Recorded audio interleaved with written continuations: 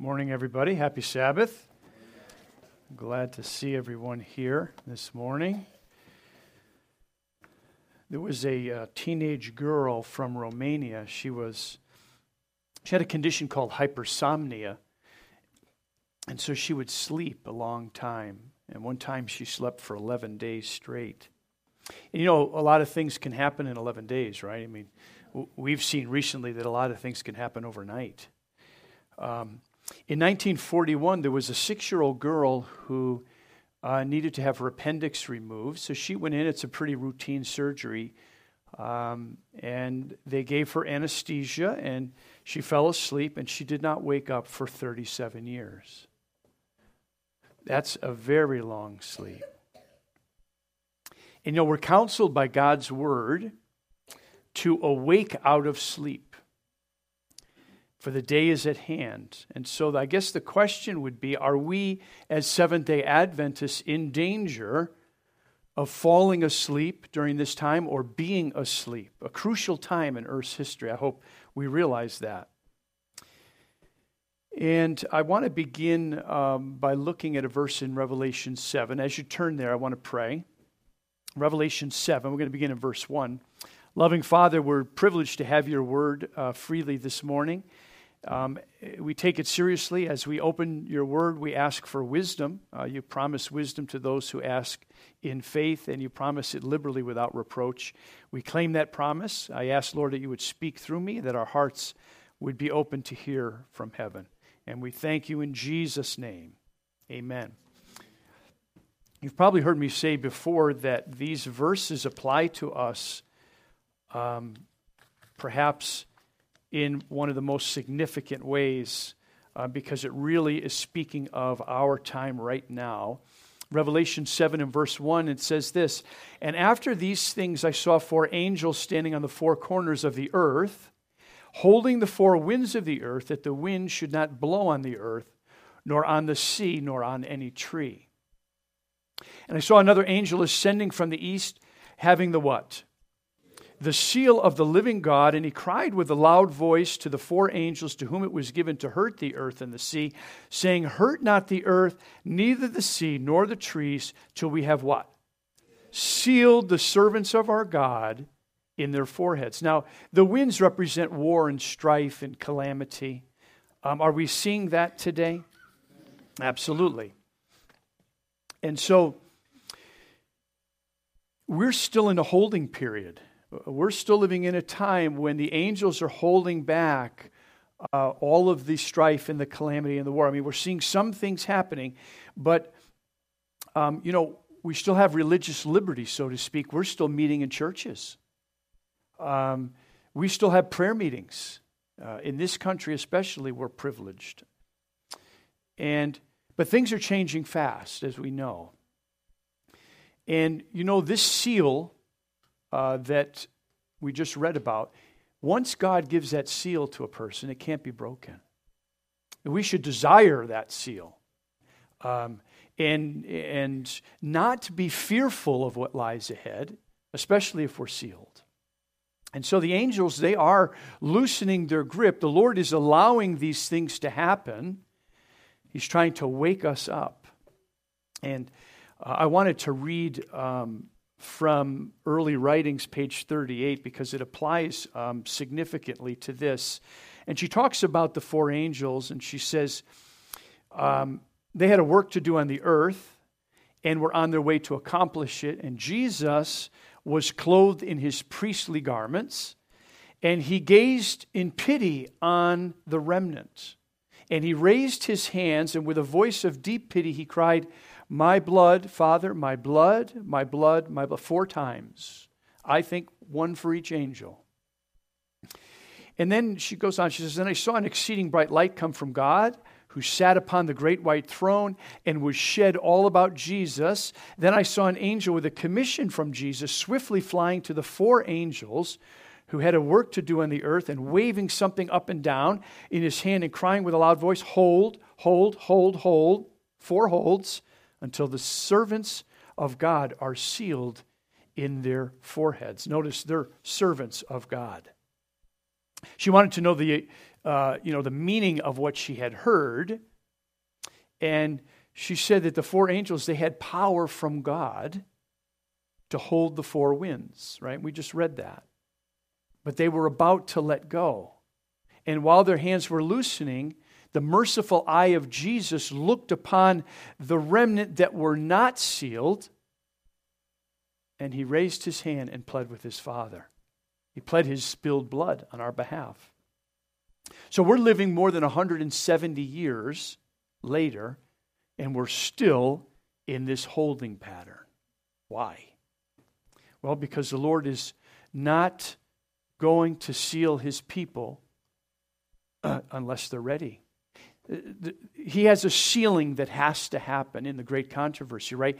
He has a reputation that needs to be vindicated because Satan has been presenting lies about the character of God, and this sealing is proof that God's character is 180 degrees different from what Satan has been presenting.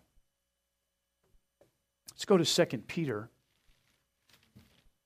2 Peter chapter 3. I want to read a few verses there. 2 Peter 3. And we're going to begin in verse 1. Let me know when you're there. 2 Peter 3. Are you there? Okay. This second epistle, beloved, I now write unto you, in both which I stir up your pure minds by way of remembrance, that ye may be mindful of the words which were spoken before by the holy prophets, and of the commandment of us, the apostles of the Lord and Savior, knowing this first, that there shall come in the last days what? Scoffers, walking according to their own lusts or desires, and saying, where is the promise of his coming? For since the fathers fell asleep, all things continue as they were from the beginning of creation.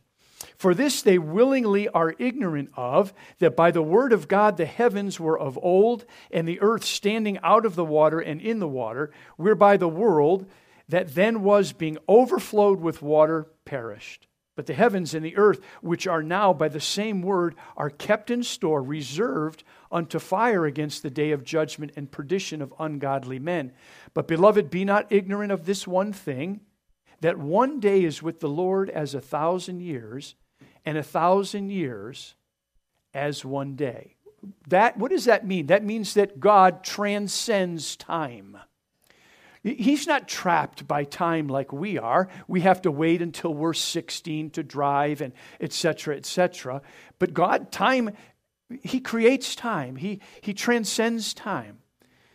The Lord is not slack, verse 9, concerning his promise, as some men count slackness, but is long-suffering to usward, not willing that any should perish, but that all should come to what? To repentance. But the day of the Lord will come as a thief in the night, in the which the heavens shall pass away with a great noise, and the elements shall melt with fervent heat. The earth also and the works that are therein shall be burned up. Now notice this.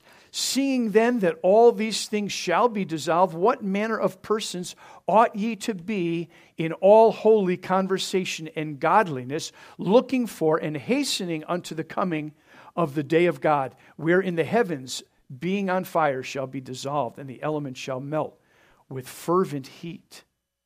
Nevertheless, we, according to his promise, look for a new heavens and a new earth, wherein dwelleth righteousness. So I love those verses. What manner of persons ought we to be? Or should we wait and just keep waiting? And unfortunately, it'll be too late if we keep waiting. Peter writes to stir up our minds as a reminder, don't forget. He says, be mindful, be attentive to the things that the prophets spoke that are happening today.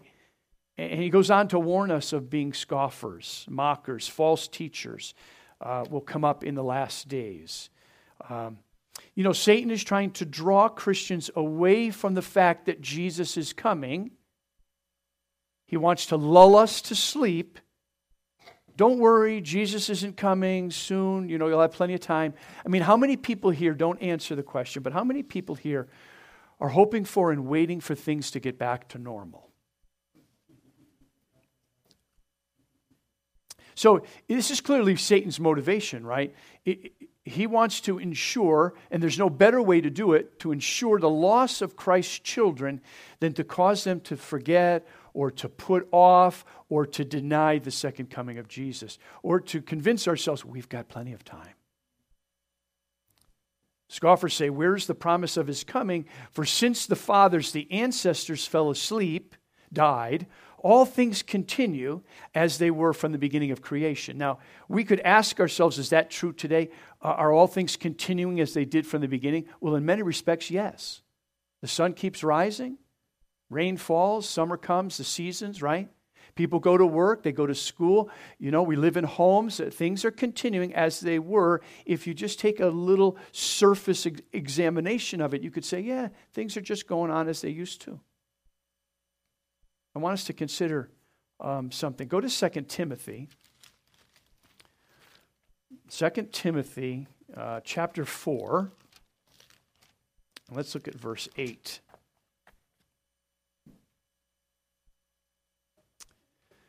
2 Timothy 4, verse 8, henceforth there is laid up for me a crown of righteousness, which the Lord, the righteous judge, shall give me at that day, and not to me only, but unto all them also that what? That love his appearing. See, we have to love the fact that Jesus is coming back. In Ellen White's youth, when she was part of the Methodist Church, they disfellowshipped that entire family because they were teaching and believing that Jesus was soon to return. Could you imagine that? That the leaders of a church would get together and say, we don't want them here. They think Jesus is coming soon.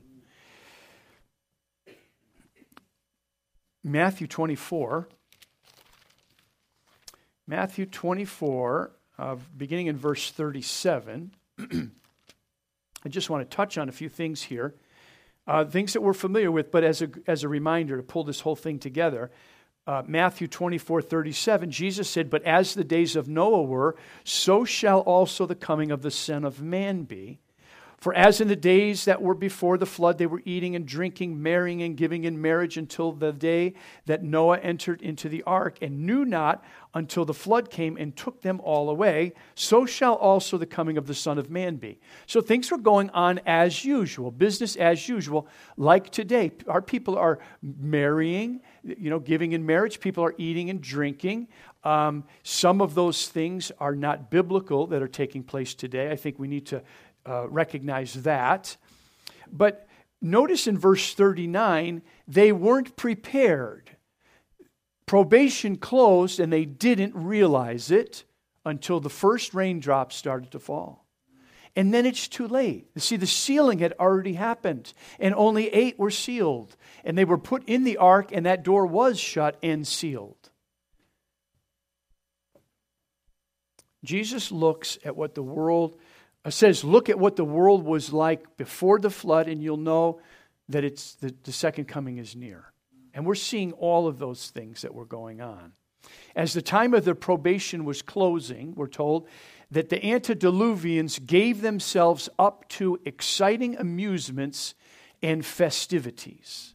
Those who possessed influence and power, so people in leadership positions, were bent on keeping the minds of the people engrossed in mirth and pleasure, lest any should be impressed at the last solemn warning. Do you think Satan is doing that today? Absolutely. Keep the minds of the people engrossed in mirth and pleasure, amusements, festivities, anything to distract them from what is happening and so that they can miss the last solemn warning. We see the same repeated in our day. So while God's servants were giving the message that the end of all things is at hand, the world is absorbed in amusements, pleasure seeking. She says there's a constant round of excitement that causes indifference to God and prevents the people from being impressed by the truths which alone can save them from the coming destruction. So it's a very simple recipe. Satan says, the truth is here. I must keep them from the truth. Distract them so that they don't hear the truth, so that they're not ready. And there'll be weeping and gnashing of teeth. Luke chapter 21. Let's go there. Luke 21, beginning in verse 34. And I'm moving along because I have some ground to cover. Luke 21, beginning in verse 34. And Jesus is speaking here, and he says, "And take heed to yourself, lest at any time your hearts be overcharged with surfeiting and drunkenness and cares of this life, and so that day come upon you unawares." Do we have cares in this life? Absolutely, you can't avoid them. But with this in mind, we put it in perspective. And we say, yes, I have cares. There's things I have to do. I have things I have to deal with. But what is the priority? Priority is Christ, being ready for Jesus to come and for doing his will until then. Verse 35, it says, "For as a snare shall it come on all them that dwell on the face of the whole earth." Now a snare, as translated here, would be a trap that you're not likely to get out of. Verse 36, he says, "Watch ye therefore, and pray always, that ye may be accounted worthy to escape all these things that shall come to pass, and to stand before the Son of Man." Do you believe that God will do what he says he's going to do? Do you believe that the prophecies as presented will take place? Right, and so he's telling us, watch, pray, because these things are going to come to pass. And none of us should say, "Oh, I didn't think that was going to happen." We know it's going to happen. We know it's going to happen. So over the past few years, our world has seen some compelling planetary activity. And that really encompasses a broad spectrum of things. And this is in no way an exhaustive list, but we've seen fires and floods and hurricanes and tornadoes and mudslides and earthquakes and drought and civil unrest in this country and around the world. And of course, pestilence. And many of these things are increasing in intensity and frequency. And that is how the Bible describes it, how Jesus describes it when he says they'll be like birth pangs or labor pains. They increase in frequency and intensity. And if you were to do a study just on earthquakes, National Geological Survey, you would see that they increase. The numbers are just increasing, and the intensity is increasing as well. And that's just one area. Jesus said in Matthew 21:11, he said, "And great earthquakes shall be in diverse places," or various places, "and famines and pestilence." And we're seeing that. And he said, "And because iniquity shall abound, the love of many will" what? Wax cold, will grow cold. That's very true. Are we seeing that? Just this week, since last Sabbath, the terrorist attack on Israel, and I don't need to repeat what they did, but you've heard it. Do you think that their hearts have waxed cold? Of course they have. In order to do that, to have that much hatred, and to be able to carry out those atrocities, your heart is as cold as ice. And so that's a fulfillment of prophecy, seeing those things. So we're living in the midst of a pandemic or an epidemic of crime and political corruption. I think we can all agree there. And we're living in a time when crime is now rewarded. It's rewarded. Do things that are wrong and you will be rewarded. So in some states, as long as what you steal is less than $900, you can keep it and no one's going to prosecute you. So that's wonderful. That's why so many people, I think 500,000 people have left California during the Biden administration. So people are leaving because things are out of control. And so this anarchy is permeating every nation. Acts of horror, you've heard them. Hatred, bitterness, it's everywhere. And then, James talks about the financial world and the trouble in the financial world and the imminent collapse of the world financial system. And so if you have faith in your bank account, you might want to put your faith somewhere else because, the Bible is true. That's going to happen. There's going to be a corruption of the finances of the world. The stock market's like a roller coaster. I don't play the stock market or gamble with it, but a lot of our retirements are there, but we have no control over that for most of us. But, the world's economy is hanging by a thread. The more we print money and go in debt, the more volatile that financial system is. And, They say that when the United States, when something happens financially in the United States, it has a trickle effect all over the globe, and not a good effect, a negative effect. And when they realize that that dollar bill in your wallet, or that 20, isn't worth the paper it's written on, and it's not, we'll see that collapse take place. It's happened before. It can happen again. It's going to happen again. So I wanted to share a couple of things. I read this from a newspaper in the United Kingdom, and it said this: U.S. interest rate rise could trigger global debt crisis. That was the headline. And it went on and said, global debt levels are dangerously high and central banks cannot keep the game going indefinitely. See, it's a game to them. It went on, it says, debt ratios have reached extreme levels across all major regions of the global economy, leaving the financial system acutely vulnerable to monetary tightening by the Federal Reserve. The world's top financial watchdog has warned. So we have a national debt, I checked it last week, it was $32.8 trillion. And in order to wipe out that debt, every living American of every age would have to hand over $100,000 in order to level that debt. That includes the toddlers and the newborns as well, and the 90-year-olds and the 100-year-olds. And so our nation, we can't sustain this much longer. Personal debt is almost to that $100,000 level, meaning that every American, on average, owes about $75,000. That's an all-time high. So we have this volatile world economy. We have civil unrest. We have wars. We have violence, natural disasters of every kind. We have disease and famines. We have all of these things that the Bible has told us about. 2 Timothy 3, the first 4 verses, this know also that in the last days perilous times will come. For men shall be lovers of their own selves, covetous, boasters, proud, blasphemers, disobedient to parents, unthankful, unholy, without natural affection, truce breakers, false accusers, incontinent, fierce, despisers of those that are good, traitors, heady, high-minded, lovers of pleasure more than lovers of God. The Bible mentions these things specifically because it's talking about the last days. We should be interested in them. We shouldn't turn our ears off when these things are read. We're in the midst of a tremendous crisis. It's a fulfillment of prophecy. So September 17th, just about a month ago, it was National Back to Church Sunday. And it was started in 2009. And this organization is now the largest annual community-based outreach effort in the United States. They have more than 30,000 churches participating and 120 denominations.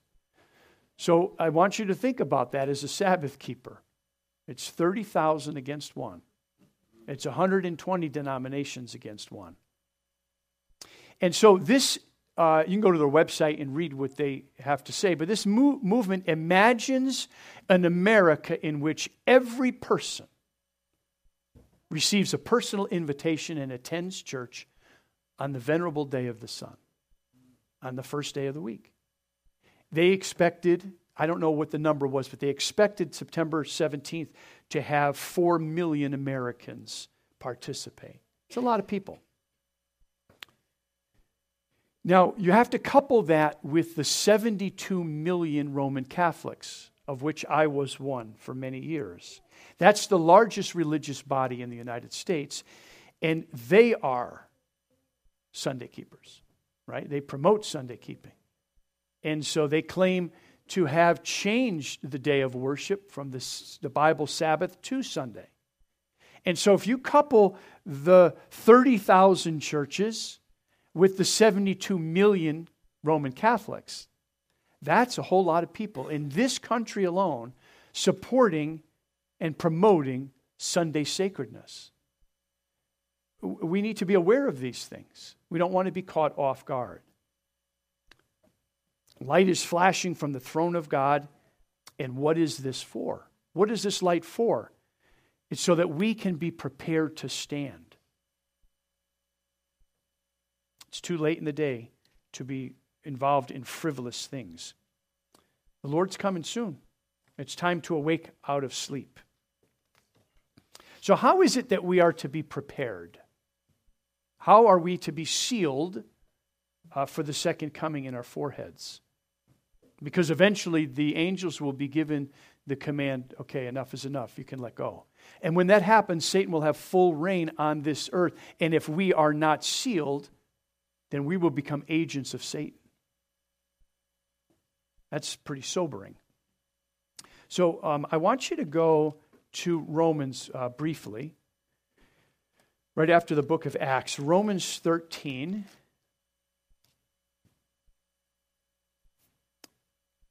Romans 13. Let me know when you're there. In that, knowing the time, that now it is high time to awake out of sleep. For now is our salvation what?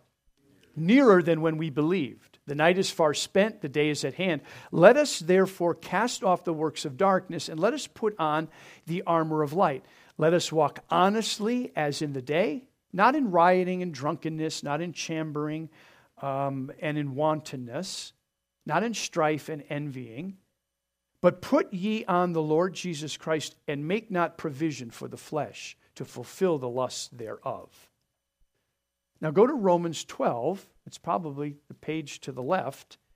And look at verse 2. And be not conformed to this world, but be ye transformed by the renewing of your mind, that ye may prove what is that good and acceptable and perfect will of God. Verse 2 is a description of repentance, because that word in the Greek means changing the way you think. And Paul says, transformed by the renewing of your mind. He's talking about repentance, changing the way you think. There's a young person in the Murfreesboro Church School. You know that the Lord is speaking to young people? Young people, did you know that? The Lord is trying to reach young people. He's trying to reach everybody, but He's definitely trying to reach young people. And she had a dream, and she shared this dream with me, and I want to share it with you. She said, I had a dream. I was in Walmart shopping. I was thinking, and it hit me, that I was too much like the world and that I needed to change because Jesus was coming soon. Could you imagine? A young person, God is giving her this dream, and it's so applicable.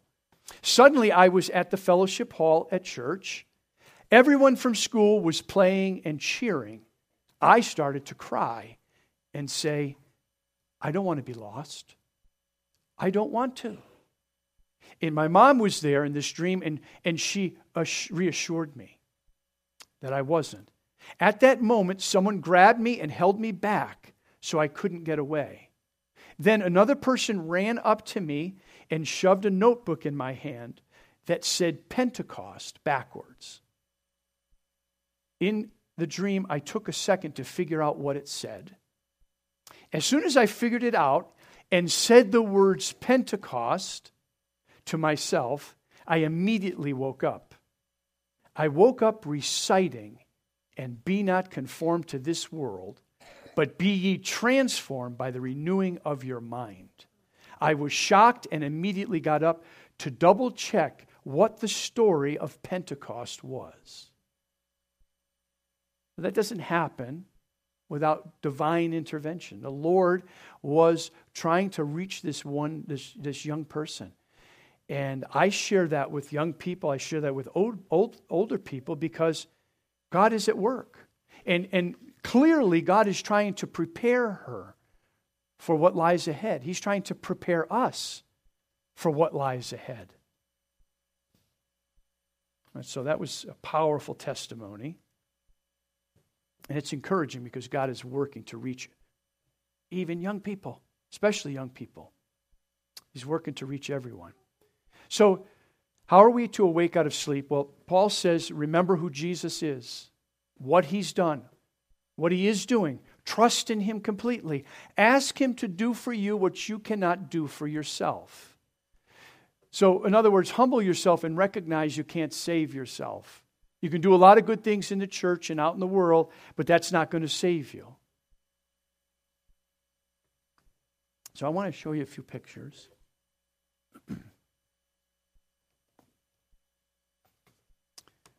Thanks for your patience as I work to get this up on the screen.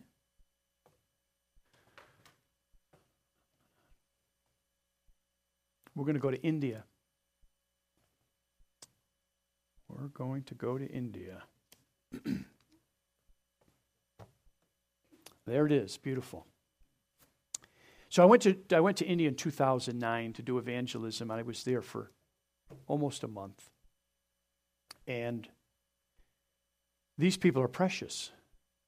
All people are precious, but there's such a contrast between what we have and what we experience in America and what these folks live day by day. They have colorful clothes, but not much else. And that is to their advantage. They feel their need. They don't have the distractions that we have. And we'll see a few pictures here. I don't have a lot of pictures, but, well, I do have a lot of pictures, but I'm not going to show you a lot of pictures. Their lives are very, very simple, and that is to their advantage. They're open and they're awake. When we go there to do evangelism, it's not like it is here. We have to strive to get one person to come and listen to the gospel. They come out by the tractor load in India. This is the nicest house that I saw in the villages. There's 600,000 villages in India, and over 500,000 have never heard the name Jesus. And as we were doing our work, we would go into the villages during the day, and we would meet with people and pray with them, and then they would feed us, and then we would go back to where we were staying and rest for a while and get prepared. Then we would come back at night and we would preach. We would do Bible stories for the kids and a health message, and then we would do evangelism, and this went on and on and on. And during that time of visiting people, this was the nicest house that I came across. And these young people here, do you see what they have? They have a tire that's been cut in half, and that's sufficient for them. I'm sorry, why is that up there? It's not on my screen. Let me see if I can get rid of that.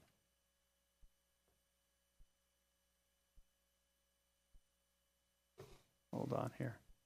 I apologize for that. I have no idea why that's up there. It's not on my screen.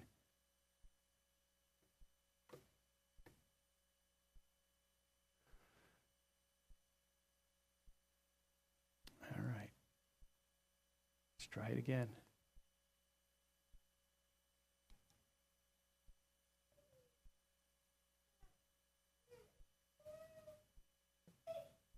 All right. That's better. Here we are. So they have this tire that's cut in half, and it occupies them for hours. They're very happy to have that tire, and they roll it down the road, see how far they can roll it. They don't have anything else. They have the clothes. This boy doesn't even have shoes on. He doesn't have any shoes. How would you like to live here? That's their house. They take the cot, turn it on its end.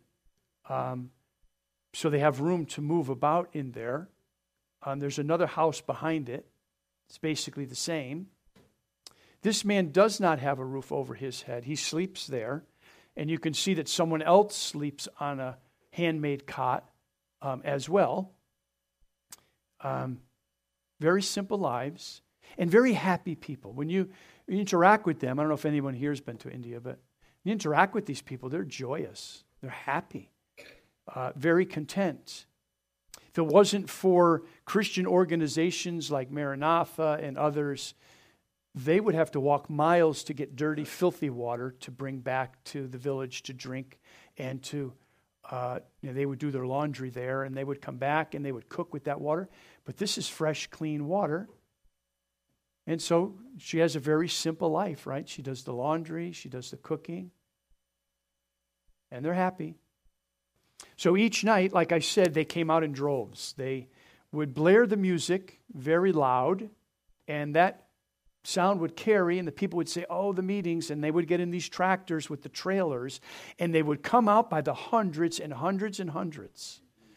You didn't have to go out with flyers or anything like that. They just came, and they were so attentive, eyes wide open, listening to every word, and it was hope for them.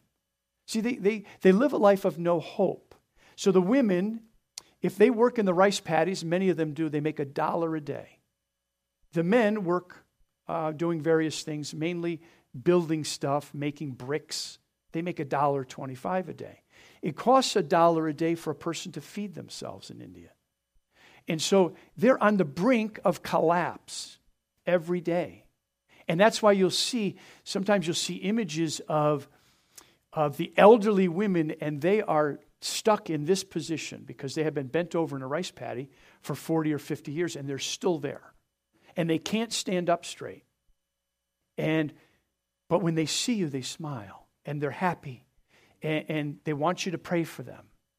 And the young people too, they understand the value of prayer. And so we preached, and we taught, and we prayed, and they were baptized.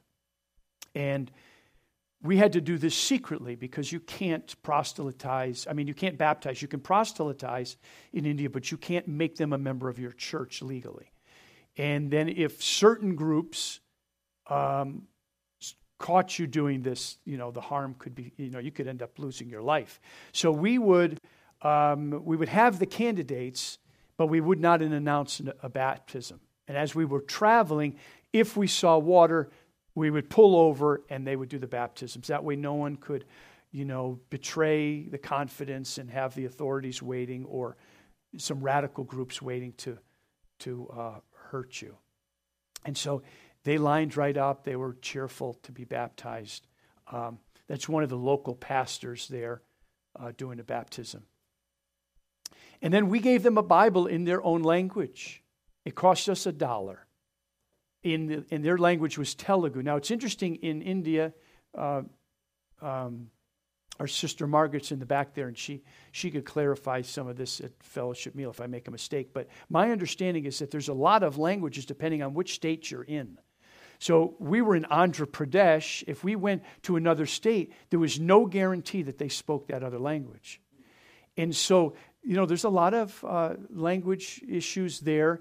And in order to have hope outside of India, you needed to learn English. And so, one of the first things that we did was we went to our Adventist schools and orphanages where we teach them English. They get an English Bible, they're taught English, and they go on to become doctors and nurses and you name it. It opens the world to them to learn English. And to have a Bible, these ladies, you can see how they're holding it close. Those Bibles, if it wasn't for us, they would never get a Bible. It's the most prized possession that they have. This woman here, the look on her face and the way she's holding that Bible, to me says it all. It's an incredible thing. Now, we could go to Walmart and buy 10 Bibles. They're all various kinds and various prices, and, not them. They just don't have that ability. They do not have that ability. The food on their table comes from the food that they grow. It's so different, and their hearts are so open. They are not sleeping because they don't have the distractions that we have. So thanks for taking that trip to India with me. I wanted to share that. So there's a text in Colossians chapter 1 as we come to a close here. I invite you to go there. Colossians chapter 1. It's right after Philippians. And I want us to read verse 27. Let me know when you're there. Colossians 1:27. Paul is speaking, and he says, well, actually, let's back up and just look at verse 26. Even the mystery which hath been hid from ages and from generations, but now is made manifest to his saints. That's the gospel. That mystery is the gospel. And he goes on, he says, to whom God would make known what is the riches of the glory of this mystery among the Gentiles, which is what? Christ in you, the hope of glory. Why are we asleep? What's preventing God's people from being sealed? We lack the work of the Holy Spirit in our lives. Christ comes to us through His Word. He sends the Holy Spirit to guide us into all truth and other things, as the Scriptures tell us, to convict us of sin and of righteousness and of judgment. We need Christ in our lives. We need to have that hope of glory. After these things, I saw 4 angels standing on the 4 corners of the earth, holding the 4 winds of the earth, that the wind should not blow on the earth, neither the sea, nor on any tree. And I saw another angel ascending from the east, having the seal of the living God, and he cried with a loud voice to the 4 angels, to whom it was given to hurt the earth, the sea, saying, hurt not the earth, the sea, nor the trees, till we have sealed the servants of our God in their foreheads. God is going to seal a group of people, and He wants me to be part of that group that is sealed. You know, He has a gentle hand. He is. Jesus has a gentle hand. If you look at the life of Jesus, you see that He has a gentle hand. I love Luke chapter 4, where the account of Jesus healing, and the Bible says that they brought everyone that was sick in town and to Jesus, and He touched every one of them and healed them. He could have said, be healed, and they would have been healed, but He didn't. He took the time. He has a gentle hand, and He touched each one and healed them personally. And so He's reaching out to each one of us. He wants us to take His hand and be part of this sealing that's coming. If that's your desire, I invite you to kneel if you're able.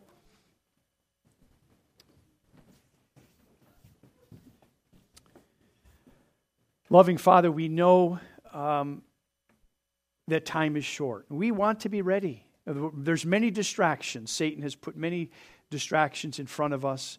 But Lord, we're asking that You would convict us, that You would speak to our hearts, that the Holy Spirit would fill us so that we would be reminded day by day that the priority is Christ. Yes, we're going to have cares from this world. There are going to be things that will distract us and try to pull us away. But Lord, we want to stay on the straight and narrow. Lord, we want to be ready for the sealing. We know that the winds of strife are upon us. They're coming soon. And we are not blind to current events and to prophecy. So Lord, help each one here to be ready, especially, our young people. I think they have more distractions sometimes than we do. Bless them. Help them to realize that there is nothing more important than spending eternity with our Savior. Nothing of this world comes even close to what You have in store for us. So help us to keep that in mind. Bless each family represented here, I pray. In Jesus' name, amen.